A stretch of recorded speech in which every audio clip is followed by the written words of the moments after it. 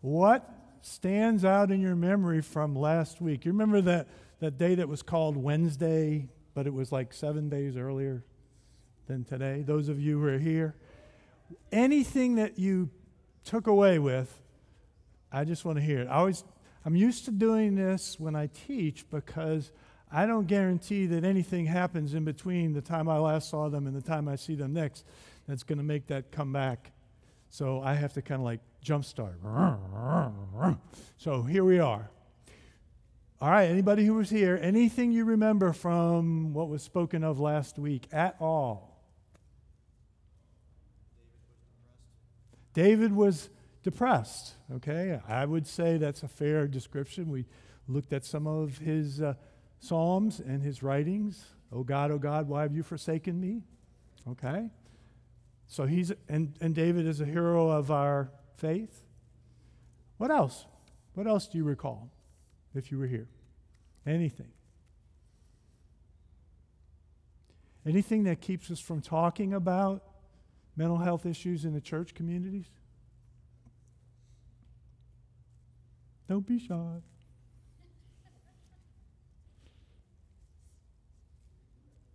I always count to 5, 10 before I go on and help. 1, 2, 3. All right, I don't hear anybody. Nobody's running up here, so I guess I'll have to help you guys out. We did have some things to be accomplished.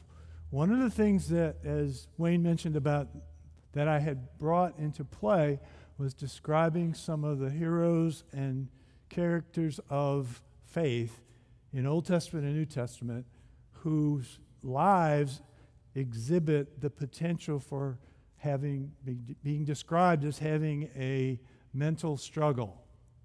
Okay, we mentioned David, mentioned Ezekiel, mentioned Paul, mentioned, I didn't even mention Job. Jeremiah? Yeah, Jeremiah, the weeping prophet.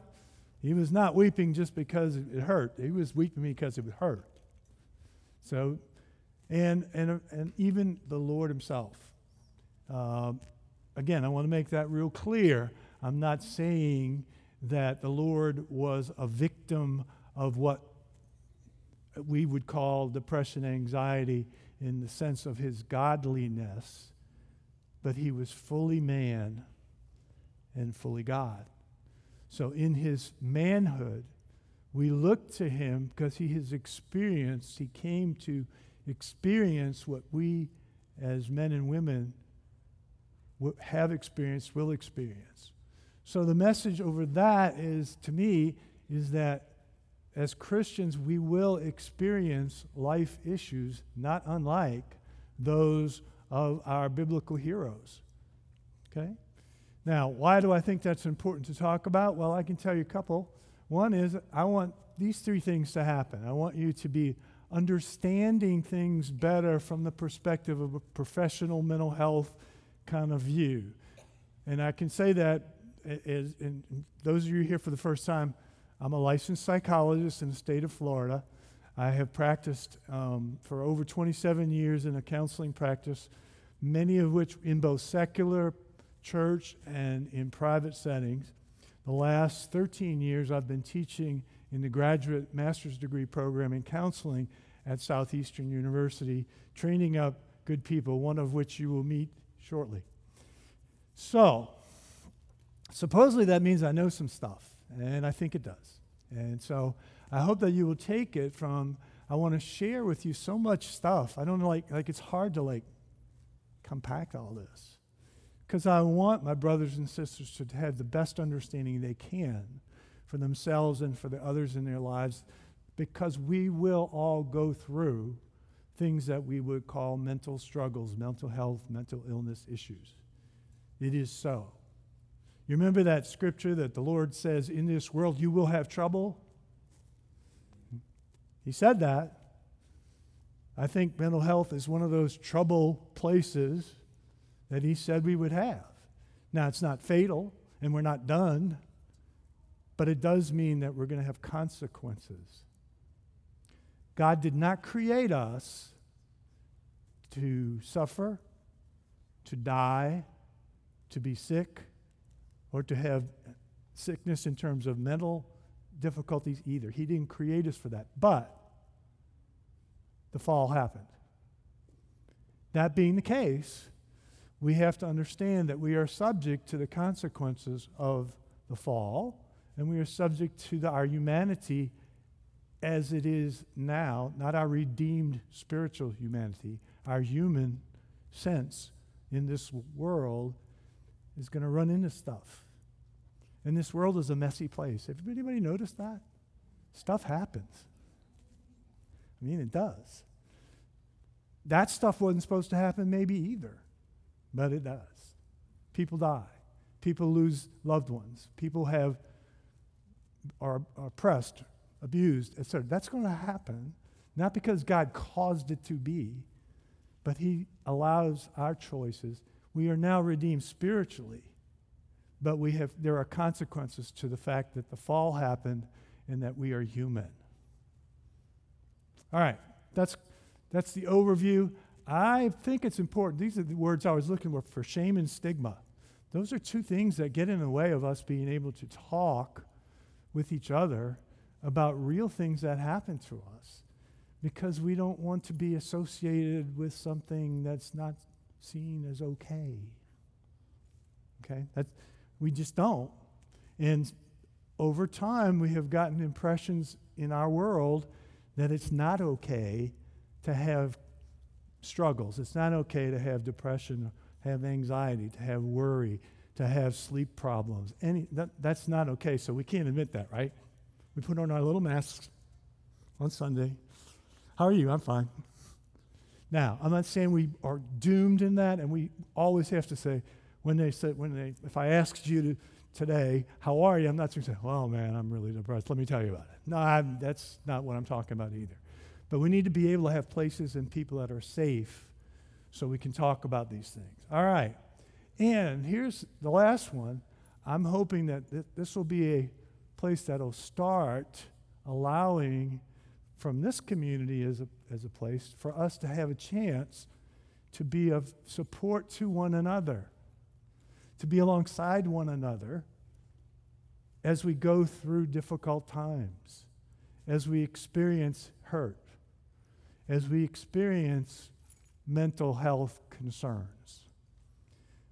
How do we do that? We're called to be compassionate. We're called to be alongside. We've got to learn how to be alongside in these kinds of things as well. So the more we can understand that process, the better. Okay, so that's where we've been going last week. Now you can jump on the train for this week 2. Okay. I think it's interesting that the images that we have in our culture about mental health, I kid you not, I don't know anybody who reads the comics but me, but if you take the Ledger or you read the Ledger, Saturday, these two cartoons were side by side. And I hope you can see them, but what two couch-related things. Who uses a couch? People think that mental health practitioners have this place you lay down in your office and then they sit behind you and you never see them and they tell you weird things. Or they find out the weird things that you need to tell them. This is an image. Ever since I left the circus, I had a reaction when I see coconut cream. Sounds like a classic case of PTSD. We can laugh. There's a part of that, though, that's kind of sad because PTSD is a real thing. And it is a serious circumstance, situation, and happens in people's lives. Obviously, the clown and everything.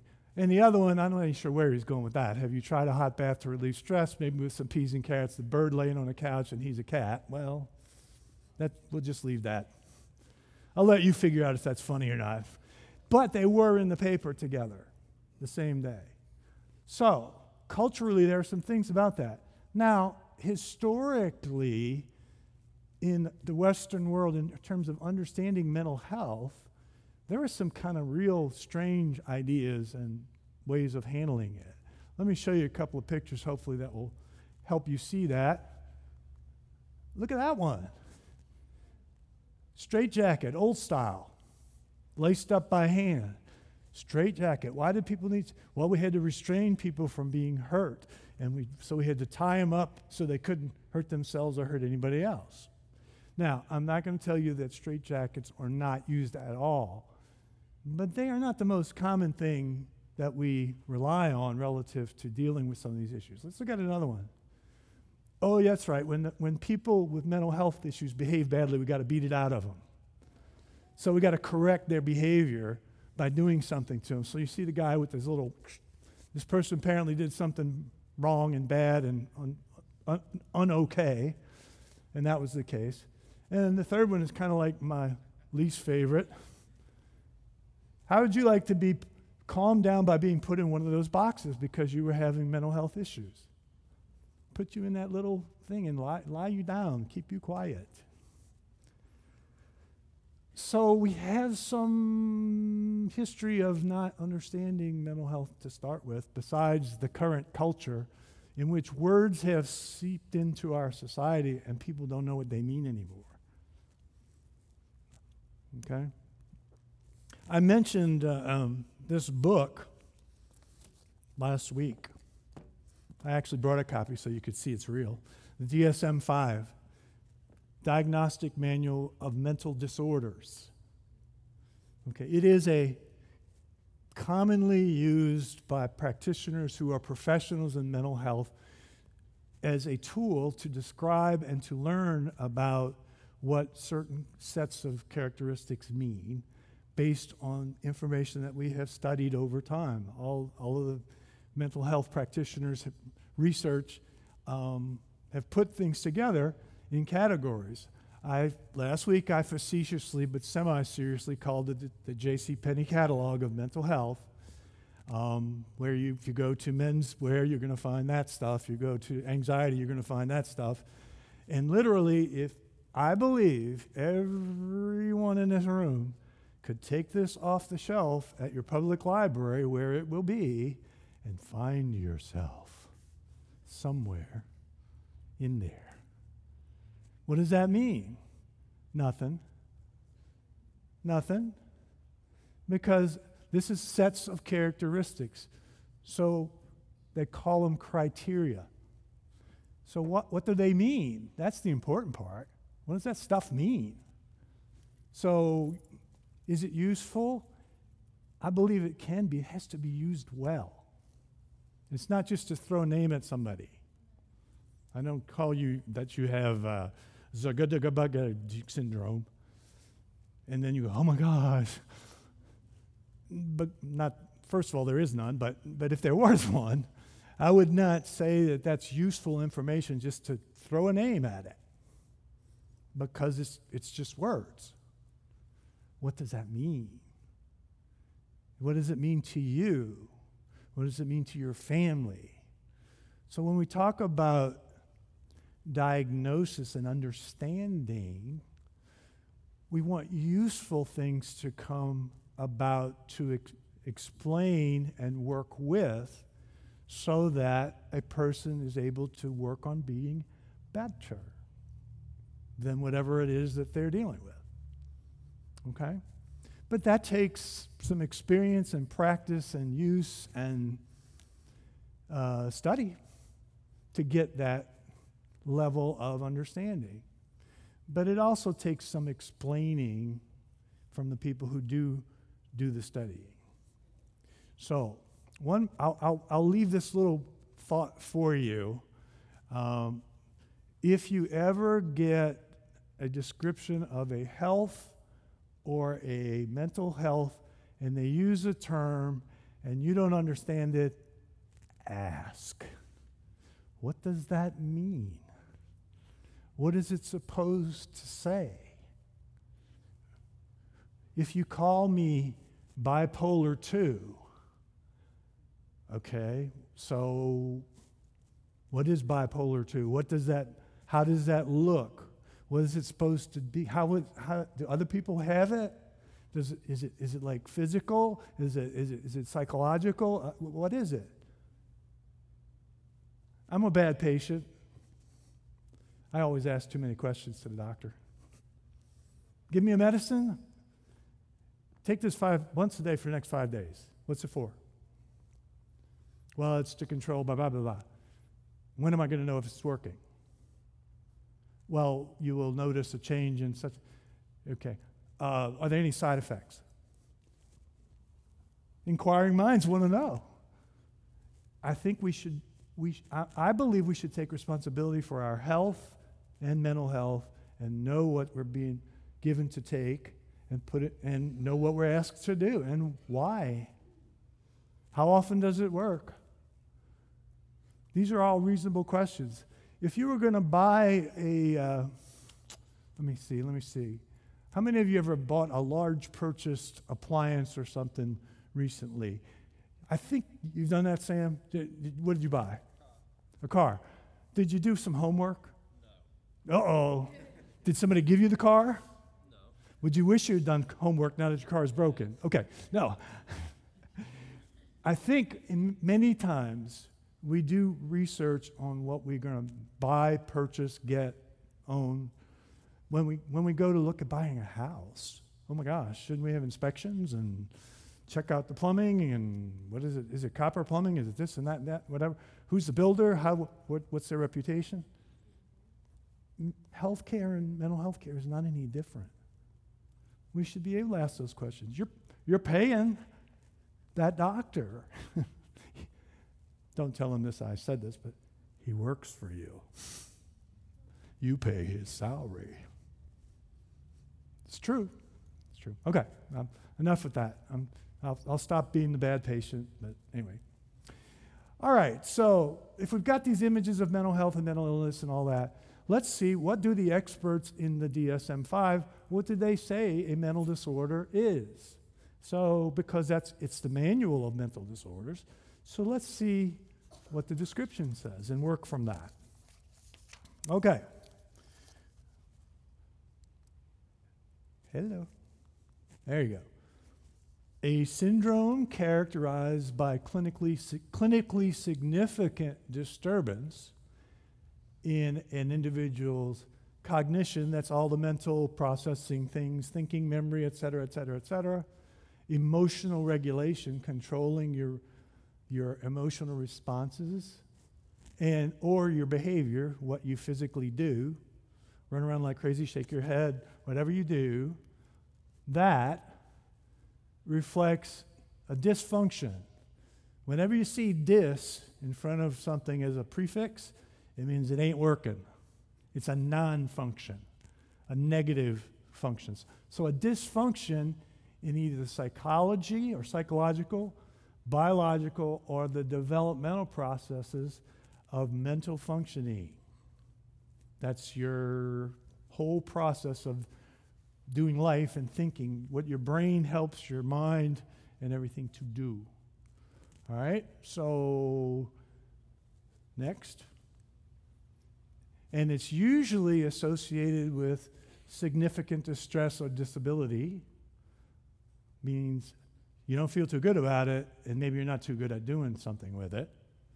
And this is important, in either social being relationship, relating to other people, having friends, family, groups, whatever, social, occupational, what you do for a living, whether you're at work or school, your main activities of life that you do to provide for yourself, and other important activities.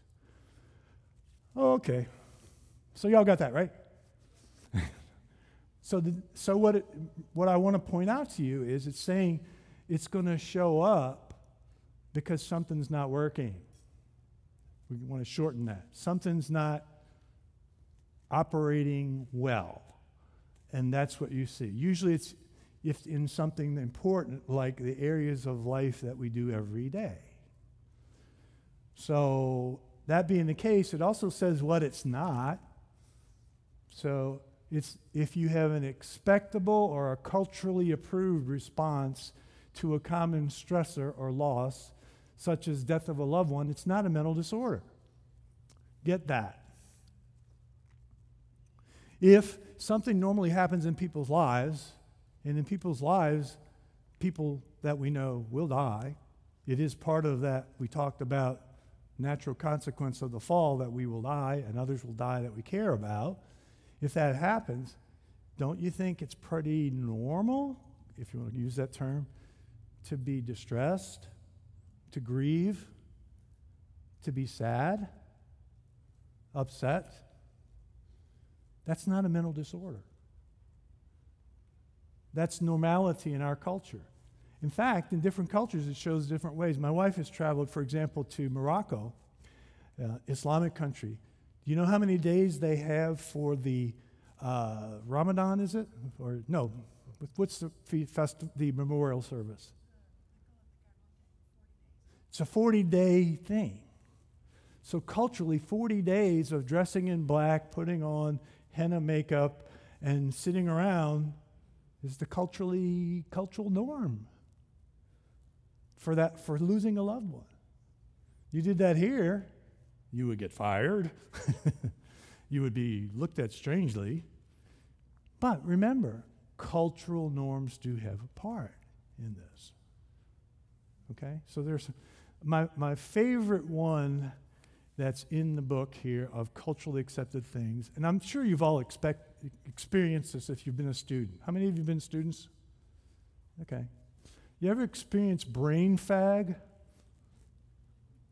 It's in there. It's described as an occurrence when you're overstimulated with things to have to learn, and you get into this foggy experience of reality and can't keep up with it. But I see heads shaking. Look at that. Isn't that now, that's not a mental disorder. That's a cultural phenomena that happens to some people in our systems. Okay. So, mental disorders have limits. One last thing. This is a long statement. I'll shorten it if you can read it. But it basically is saying if a person is having difficulty with a social system, church, political or otherwise, and they have disagreements, it doesn't necessarily mean that that's a mental disorder. Because sometimes people just have disagreements. They have different ways of looking at things. If it comes from other dysfunctional things that were talked about earlier, maybe it's a mental disorder. Okay, so we can't accuse all the people who rant on Facebook that we disagree with of having mental disorders. Forget that. You can't use that term anymore, okay? You can say they're crazy. That's not in DSM, so you said that, so I think you're crazy. Okay. Just don't use mental disorder. Okay. All right. So here we go. Now, having said that, that's not really easy to say this question has to be answered. Whoops, I lost it. When do I need to know that I need help from a professional? How do I make that decision, right? Is that a good question that you would probably want to know? Okay. Well, let's take some real-life examples and kind of look at what might be ways to figure that out. Not everybody who has a life issue should always be going to a mental health professional or a counselor. I'm not saying you can't consult with one. I'm just saying not everybody necessarily is it needed or appropriate. So let's look at maybe some ways to determine when is it needed. Okay. 16-year-old teenagers, if there are any 16-year-old teenagers in here, I apologize. This is not aimed at any person. No dogs were killed in this film, but, I disavow any knowledge of anybody personally who fits this category, okay? So let's take these circumstances. We have a 16-year-old teenager, female, lives with her biological parents. Prom's coming up, and she wants to lose some weight before the prom next weekend. Seem realistic? Ladies who are prom experienced, maybe that could happen. I personally didn't lose weight for my tuxedo, but that's okay. So is that like a real life thing, maybe? All right. I'll add some things, and then I want you to let me know what you think when I find my place. All right, let's take this information, and here's some more facts. Number one, this young lady starts eating salads and no between meal snacks beginning during the week prior to the prom. That's fact. Number two, this young lady talks about wanting to fit into her new dress for the big night. Fact. Number three, she gets tearful when she does not feel she's going to meet her goal. Upset. Fact. Otherwise, she's pretty much continuing her usual life routines. All right. Given that information, is that something that we would say, oh, we definitely need to get a counselor involved, or we definitely need to get a psychologist involved, you think? No, I don't think so either. And, proms happen, weight losses happen, desires to lose weight happen. I get that. Let me add a different 16-year-old phenomena. What if this 16-year-old, for several months in succession, has been avoiding eating with her family at normal meal times and maybe picks at her food when she does eat with family? Fact. Number two, what if she's been losing a lot of weight already, pounds are coming off, and she looks thinner, but she doesn't see it in herself and says, I still have to try harder to lose more. Remember I said several months. Three, she almost always said she doesn't feel hungry when you ask her. Number four, she may even leave the table early with a mostly full plate left behind, and frequently seen going to the bathroom from that place for more than a quick visit. Fact. Five, usually she's a healthy eater, but now she takes this to an extreme. Everything that's out there to be eaten is run through this screening process, if you will. And lastly, spends a large amount of time, several hours a day, working out and exercising when she usually only exercised a few times a week before. What do you think about that scenario? Is there anything to be followed up or concerned about? What? Why? Give me some of the things that you heard that made you think, I think maybe. Excuse me? She has body dysmorphia. She's got a sense of her body is not normal. Okay. So her view of herself as not being thin when everybody else sees her thin, that's a signal of something that's off. What else? How long is this going on? Months. We're not talking about the week before prom. We're saying months. That's a long period of time to experience these kinds of things. Okay, what else? What else in there waves a red flag for you? Say? I didn't. Not eating.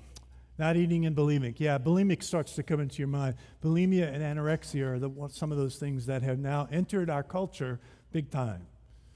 But I'm not sure everybody knows what they really mean, but they are serious eating disorders, and I'm not going to talk about all the details, but it is important to know that some of these things are suggestive of that, potentially. I'm not going to diagnose based on these things. So, what you see here is same set of circumstances, same age, same basic background, but we've got more stuff that we're hearing that leads us to think more is going on than just the routine. All right, we picked on 16-year-olds. Let's go up. Yeah. 40. Whoop, back. 45-year-old male. Uh-oh, guys, look out. Lives with his first wife, and I don't mean that to mean like he had a second when he went back to his first. It is his first wife, and he's never remarried. He's still with the same person he married, with whom he has 2 children. Okay? Work has been stressful with increased demands from his boss and some known layoffs in the company. Okay? And his annual performance appraisal and his contract renewal are occurring in 1 week. Okay? Got that scenario? Could that be real life? Hope so. I think it is. What if you saw that for several months before this, he's been talking about and worrying over this appraisal that's coming up, afraid he's going to lose his job? Several months. Okay? What if you heard he was on edge and is frequently angered by small things? Child spills milk, he erupts. Maybe even swats before brain kicks in.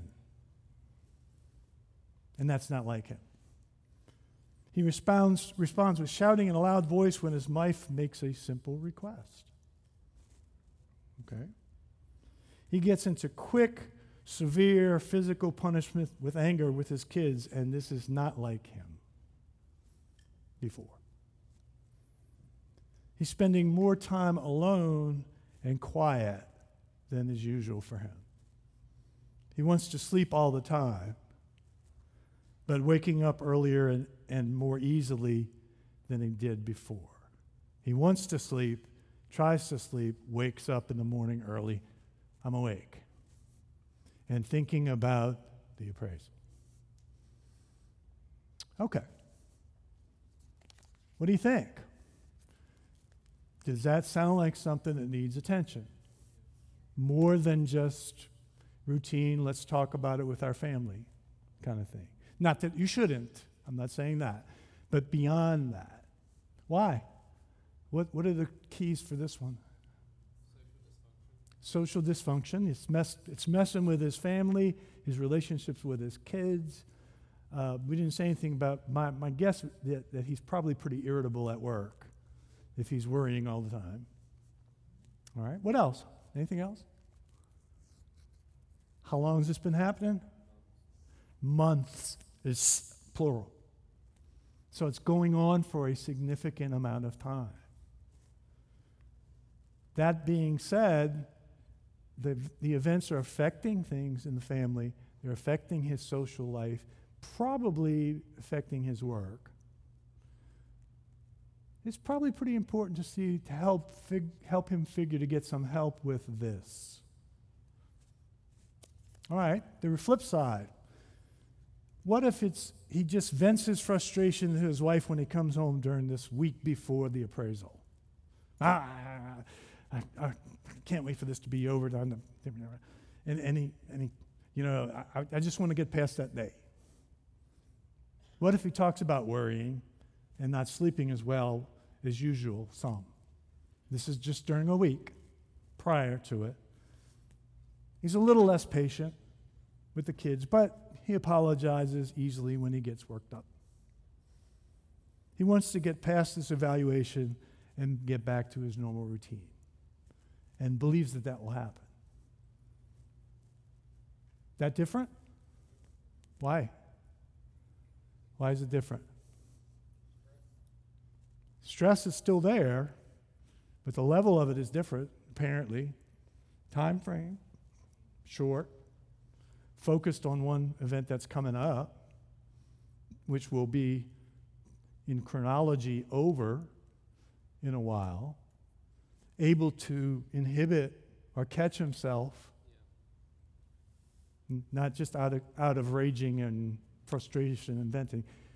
Using venting is not necessarily a bad thing, to talk to somebody who you care about and who cares about you about frustrations and stuff. So that wouldn't be necessarily a recommendation of mine that he would need mental health follow-up. Okay, one more example. This one's the best of all. The Herndons. My wife suggested this one, so I should put it in here to talk about when things need attention or not. My wife, Jan, sitting right there, is neat and organized. She likes order. I like everything in its place. See her desk? There you go. That's her. The only problem is we got another person in this house. Whoop, don't go fast. There's my desk. Taken today. I tend to be cluttered, to say it nicely. I chose that word for me. Especially in my workplace. And my comment would, she walks by and goes like this when she goes past my desk. It's my space, but she doesn't say anything usually. Gets by it. But I know it looks bad, but I know where my stuff is. I know what's under that third pile on the right, 2 steps up the shelf. Don't mess with my stuff. Now, all that being said, if we had extremes of each of us, which, by the way, I do not claim a mental health diagnosis for this. I do not claim one for my wife for this. Be it duly noted in the record. But we have this term that's floating out there called obsessive compulsive. Okay? And what most people think about that is it's somebody who has to have a ritual and a routine happen every time they do something. And it has to be so. At its extremes, it can be that before a person leaves the room, he washes his hands 5 times, always 5 times, and goes over to the doorknob. And if he gets interrupted on the way over, he's got to go back and wash 5 times. Now, that could interfere with your life a little. I'm just saying. I mean, if you have things that become these obsessions that you focus on and you cannot find ways to get around them, it's going to make your relationship with other people questionable sometimes. So this is not my wife, but if it were that extreme, we might be looking for professional help for that. Not that I know anybody who does that, but okay.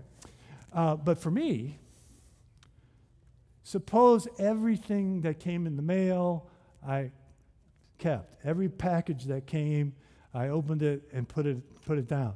Everything that somebody gave me, I kept. And there was stuff piling up everywhere around so that it was getting in the way of people moving around, getting in the way of being able to keep track of anything.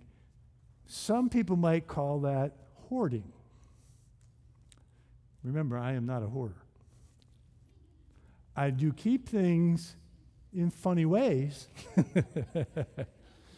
Not the same as people who are orderly might. But if that was the case, and you may have known people who have gone over the top. You go in their house and you go like, how do I even get in here? And they can't tell you why they kept anything. It's just, I might need it, it's there. I just keep it. And so it becomes an issue.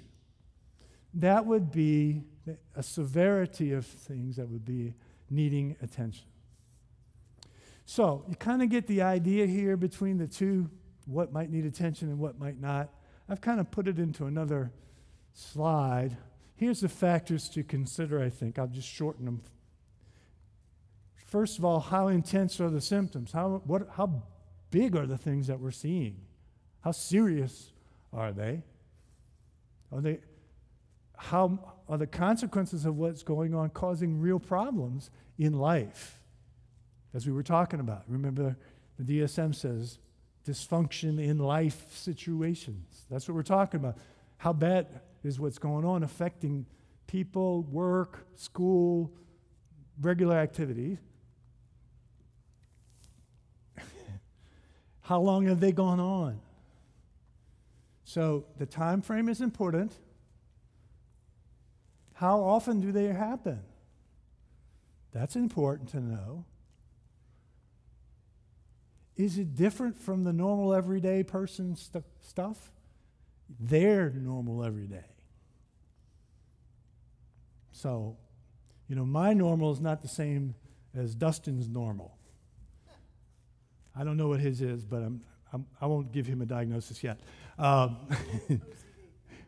But if in my normal I have a change, something's different than it was, that's noteworthy. That's something to pay attention to. And lastly, are there any dangerous, risky, or harmful things going on that you see happening? Some examples might be you're seeing cutting. Okay? Regardless of whether you know the reason or not, are you seeing something like that happen? Are you seeing the individual taking chances with things that would be maybe they could get hurt, doing risky activities, speeding down the road in your neighborhood when kids are out? Something that's harmful. They do things that most people say, I don't think I'll do it. It's all right, I'll do it. It's okay. So these are the things that would make a difference. Now notice there's not a black and white line. This needs attention, this does not. These are the things we look at when we're considering, do we need more help from a professional person than we can get in our normal daily routine and realm of activities? So that's kind of the when do you need help. Next week, by the way, just to give you, I'm not going to leave you hanging, we're going to talk about, so how do you get that help? Who gives that help? How do you find those people that give help? We're going to talk about next week. I'm doing a tease here and putting that off, so you have to come back next week to get the answer. So we're going to do that. But does this make sense? Y'all getting it? Okay. Now, I gotta give you, those of you who were here last week, I pulled a trick on you by asking you to say something, but I'm going to say something to compliment you. You guys wrote down some really great questions. I'm not kidding. Right, Brianna? You guys wrote some good stuff. And I want to begin addressing some of those questions. You know, our time is short, but I want to introduce my associate here, Brianna Pimpiano. Brianna is a Heart of the Father member. If you guys, so you will have seen her around. She's also a licensed pastor. Has her master's degree in marriage and family therapy, and is working on her licensure, permanent licensure, after having finished the academic part of that. So I've asked her to jump in here with some of these questions with us. So we're going to address some of them as we go. So let's see if will this work? Well, okay.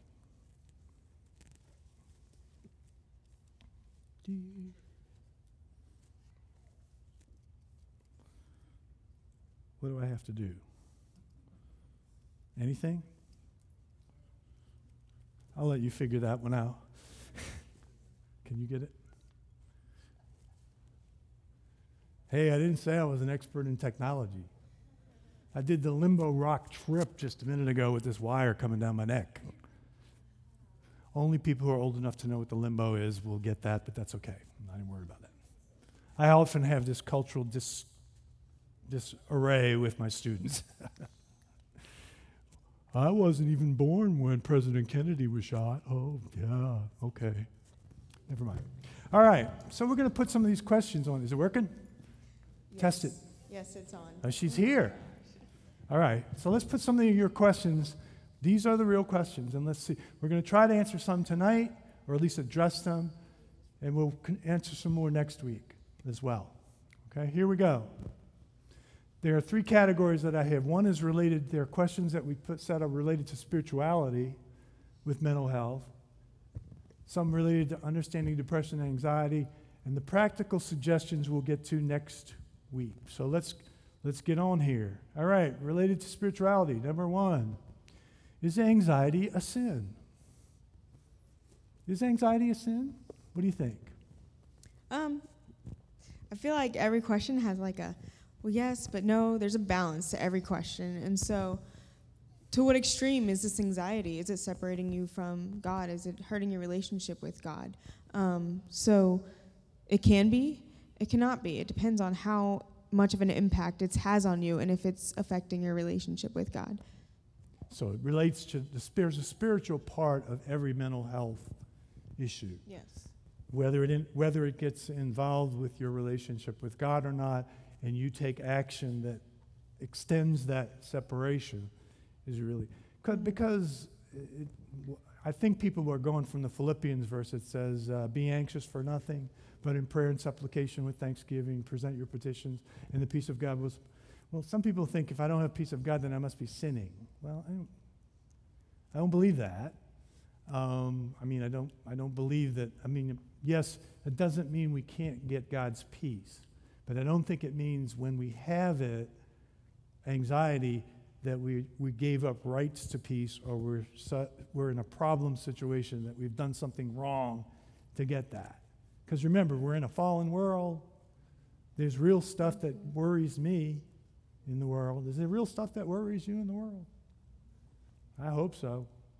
The Democrats, no, I'm going to say it. So let's move on.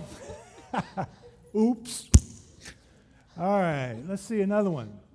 I'll take this one. If a person goes through deliverance, a ministry of deliverance where one is prayed over intercessorily for release from bondage, why doesn't deliverance remove the depression, anxiety, or mental health issue? Isn't that a lack of faith? I say no. I'm going to relate to you a very significant experience that happened with me. Now, I'm a counselor, psychologist. My belief is I've been given certain gifts, that's my ministry, but I've been given gifts to use to help people through the counseling process. Not everybody has that gift, but in some places, in some churches, there are deliverance ministries. Have you ever been to a church where there was a deliverance ministry or a healing ministry? Okay. I was in a church where there was a deliverance ministry and there was a counseling center. Ain't that strange? Because sometimes those people don't get along because they believe that it's either one or the other. Either you're in bondage and you need to have released, or you need counseling. That's the only way. A friend of mine who was the pastor over deliverance ministry called me up on the phone, said, "Cliff, I want to tell you, we prayed for Susie the other night at our deliverance ministry meeting.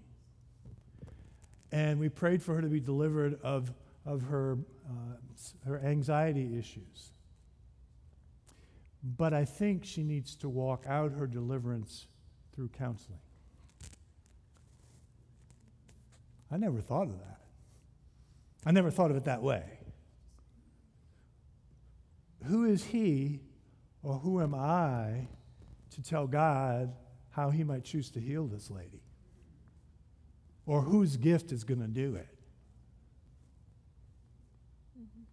I don't care, and I believe clearly that God can take it away and prayer can do it. But I also know that sometimes it doesn't happen that way. I don't understand why not, but it doesn't always happen that way. And if it doesn't, does that mean that prayer was worthless or that God's still not operating? I think he uses other people's gifts in addition to the prayer to make those things happen. So my answer is nay. I don't think it says anything about necessarily. It can be issues that are going on faith-wise, but I don't think it has to be. I think we need to be wise and discerning about that and help people in any ways that God has gifted people to help, that claim his partaking of those gifts in us. All right, let's see. We got another one here, I think. Whoop, this thing goes too fast. Come back. Oh, there you go. This is yours. So if you can't see it, it says, can anxiety be a generational curse that can be passed down through families, or is it more of a behavioral learned thing? I would say both. However, I'm going to just for this topic tonight, I'm going to emphasize the second one because typically, I would say always pray over situations. I feel like everything has a spiritual side, but then also a psychological side. So even though I'm probably going to lean more towards the learned, I'm going to say still pray for it. Don't just like rule that out. Like definitely pray for it. But things tend, when we're in our family, we grow up in that culture that our family has set, we don't know anything else. And so those are the behaviors and the things that we learn. And they may not be healthy. They may be unhealthy. But to that person, that's normal. And so just without knowing it, there can be things that are passed down through that environment that that person sees as normal. But maybe they could be part of that generational curse, if you want to put that term on it.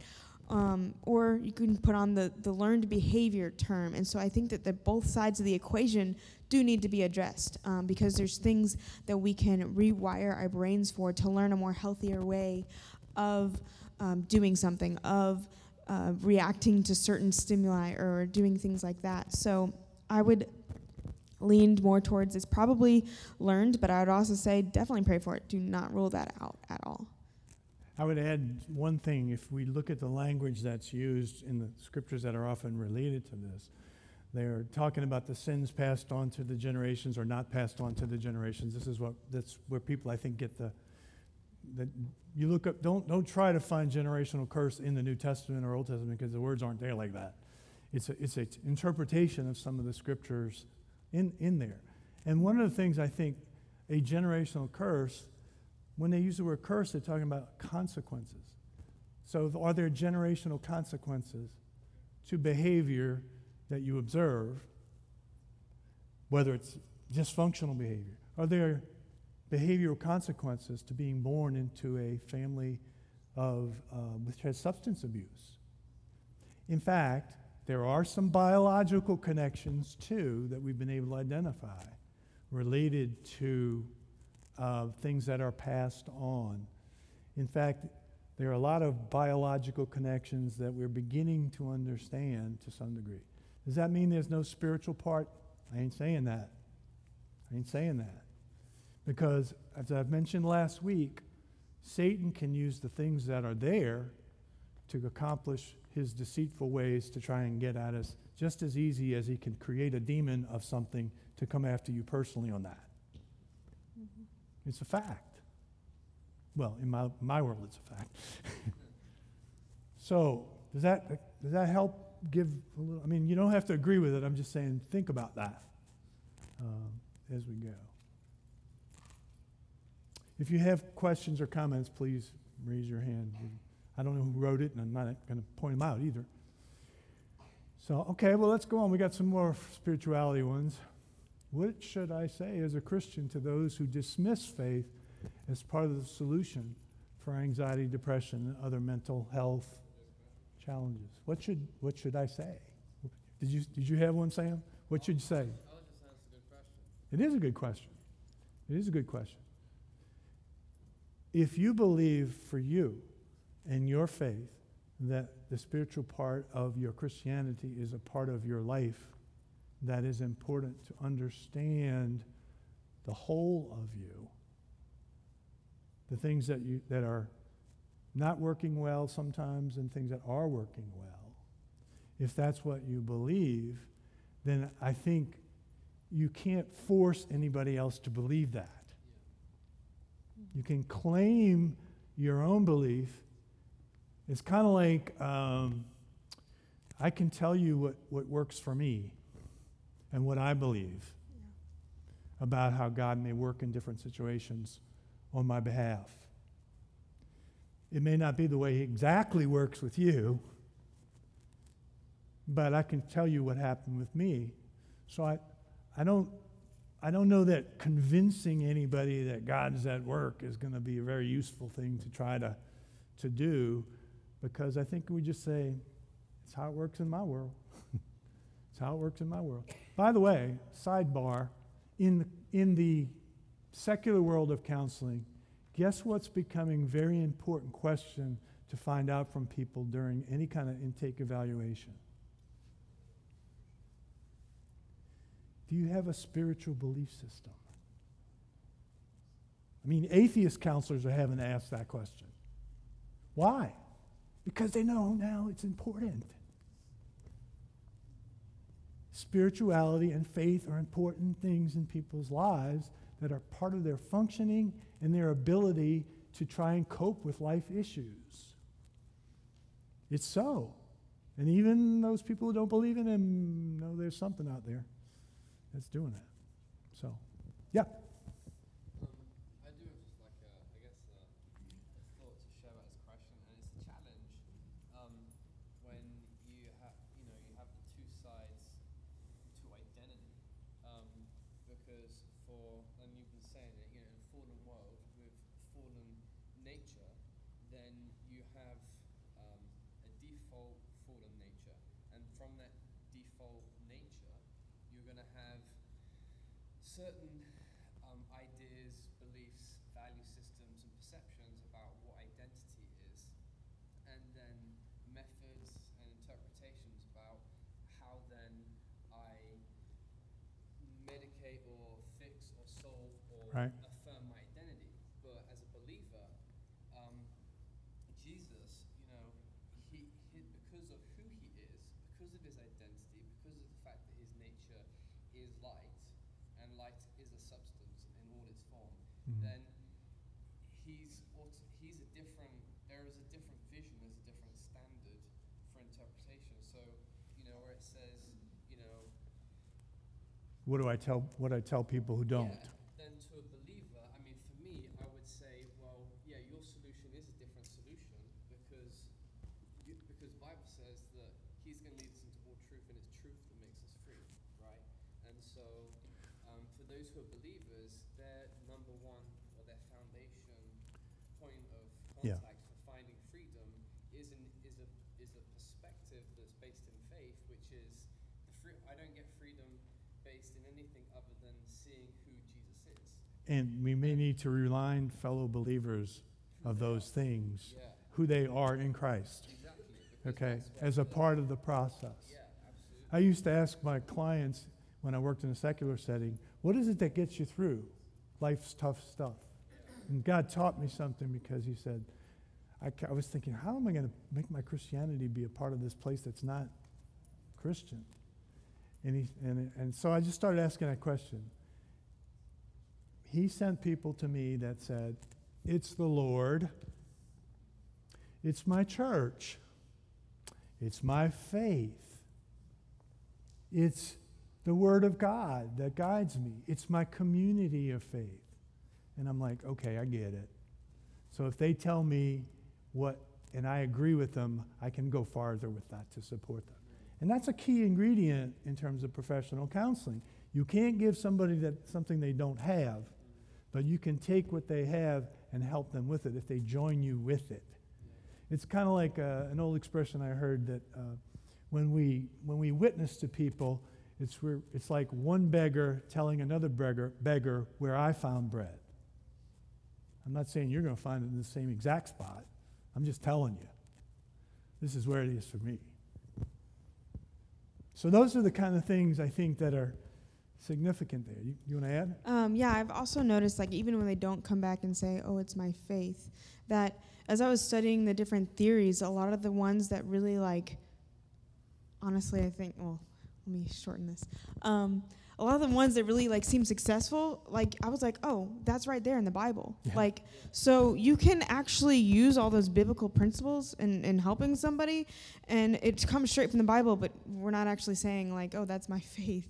But they've been scientifically proven in all of these studies, and I'm like, well, of course they were proven. They're in the Bible. But, so it's We like, knew that. so some of the things, like, set your minds on things above, on good things, like, that's something called CBT, so, like, it's there either way, but I definitely find that it's much more easier when you can come outright and say and talk about the faith aspect of it. So Can I just say one little bit here? Thanks. One of the biggest, because this is something that's really interesting to me, because I love talking to people.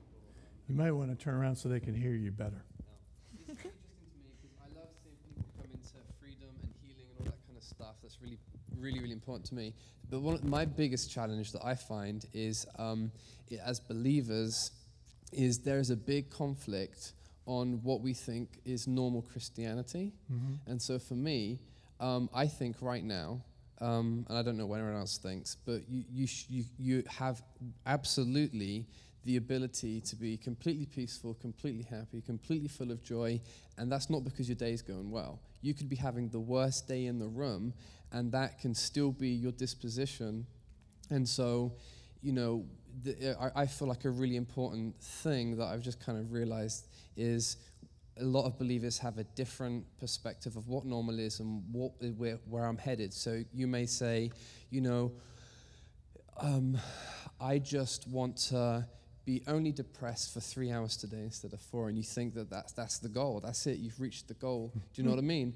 But like some people be like, I'm believing for I'm never going to be depressed again.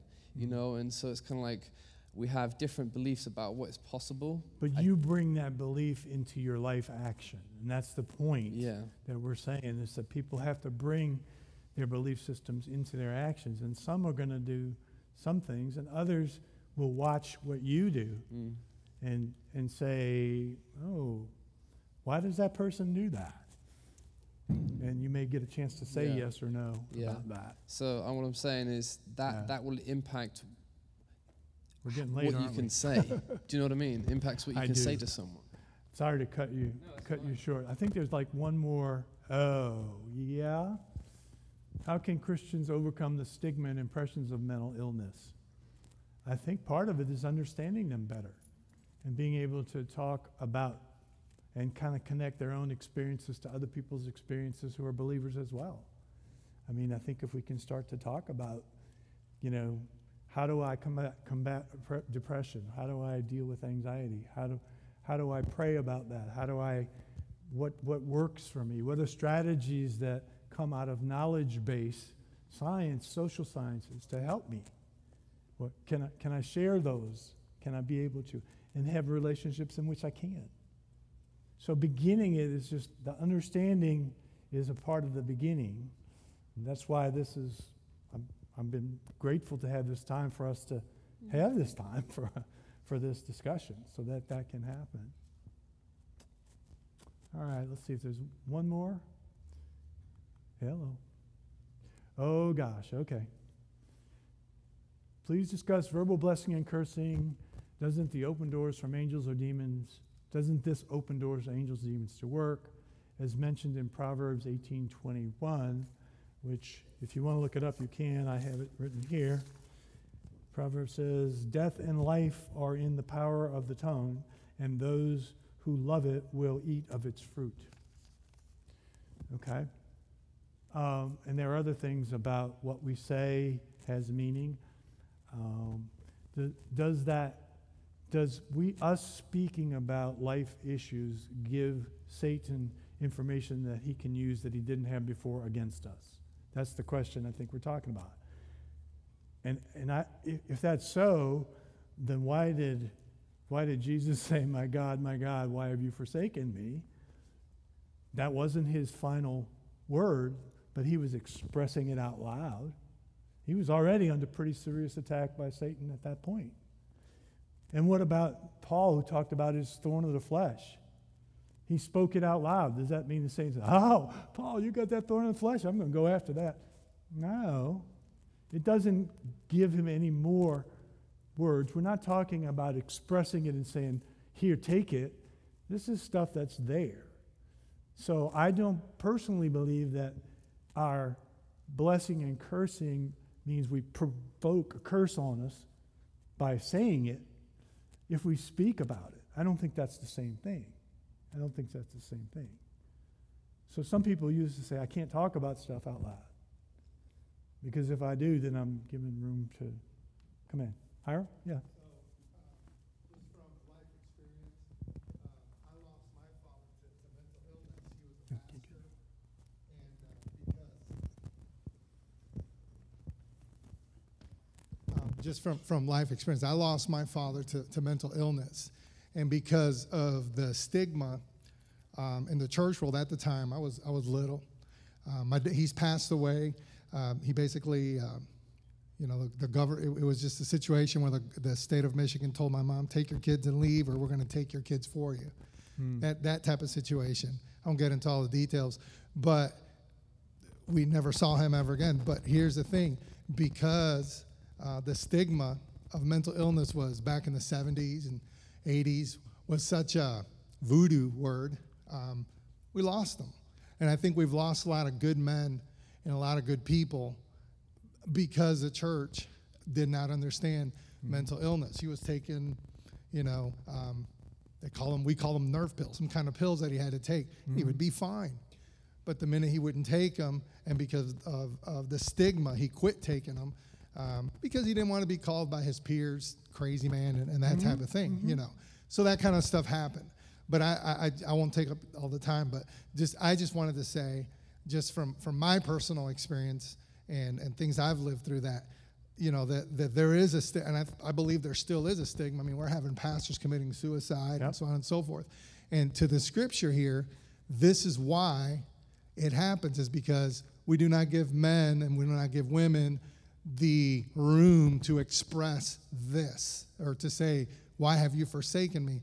And if we say that, it's a negative, it's like anti-word of faith. So God hates, we can't say that because now the Lord, we don't have enough faith. We've just threw our faith out the window.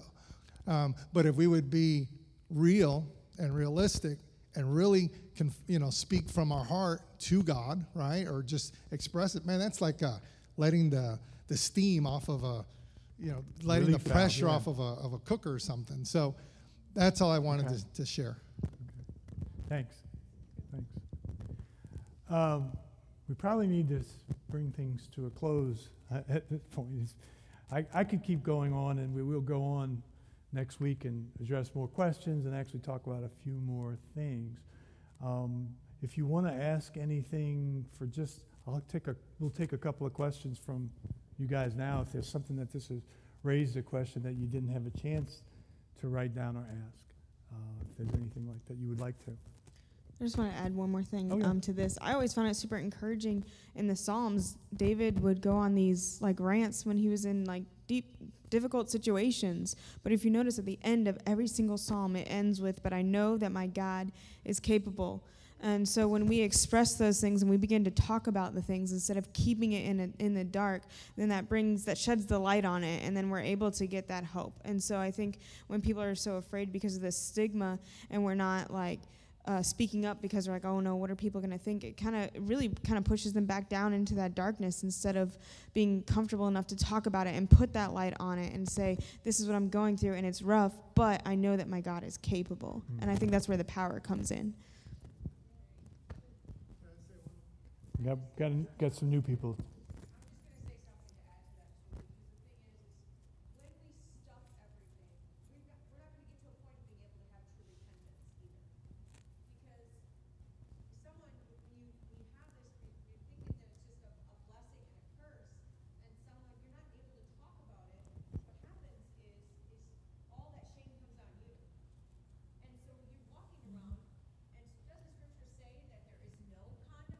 Yep.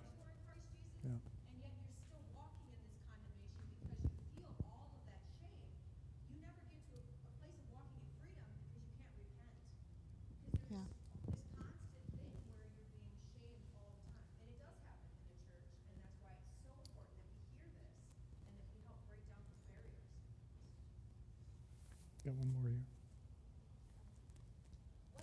One thing a lot of people just don't understand, mental illness, it's a sickness, and a lot of people don't when somebody comes down with cancer, we see it, we know what it is, there's treatments for it, and we want to pray for it, and we want to have healing. Mental illness, if you can compare it and just have an understanding, it's like cancer. It is a sickness.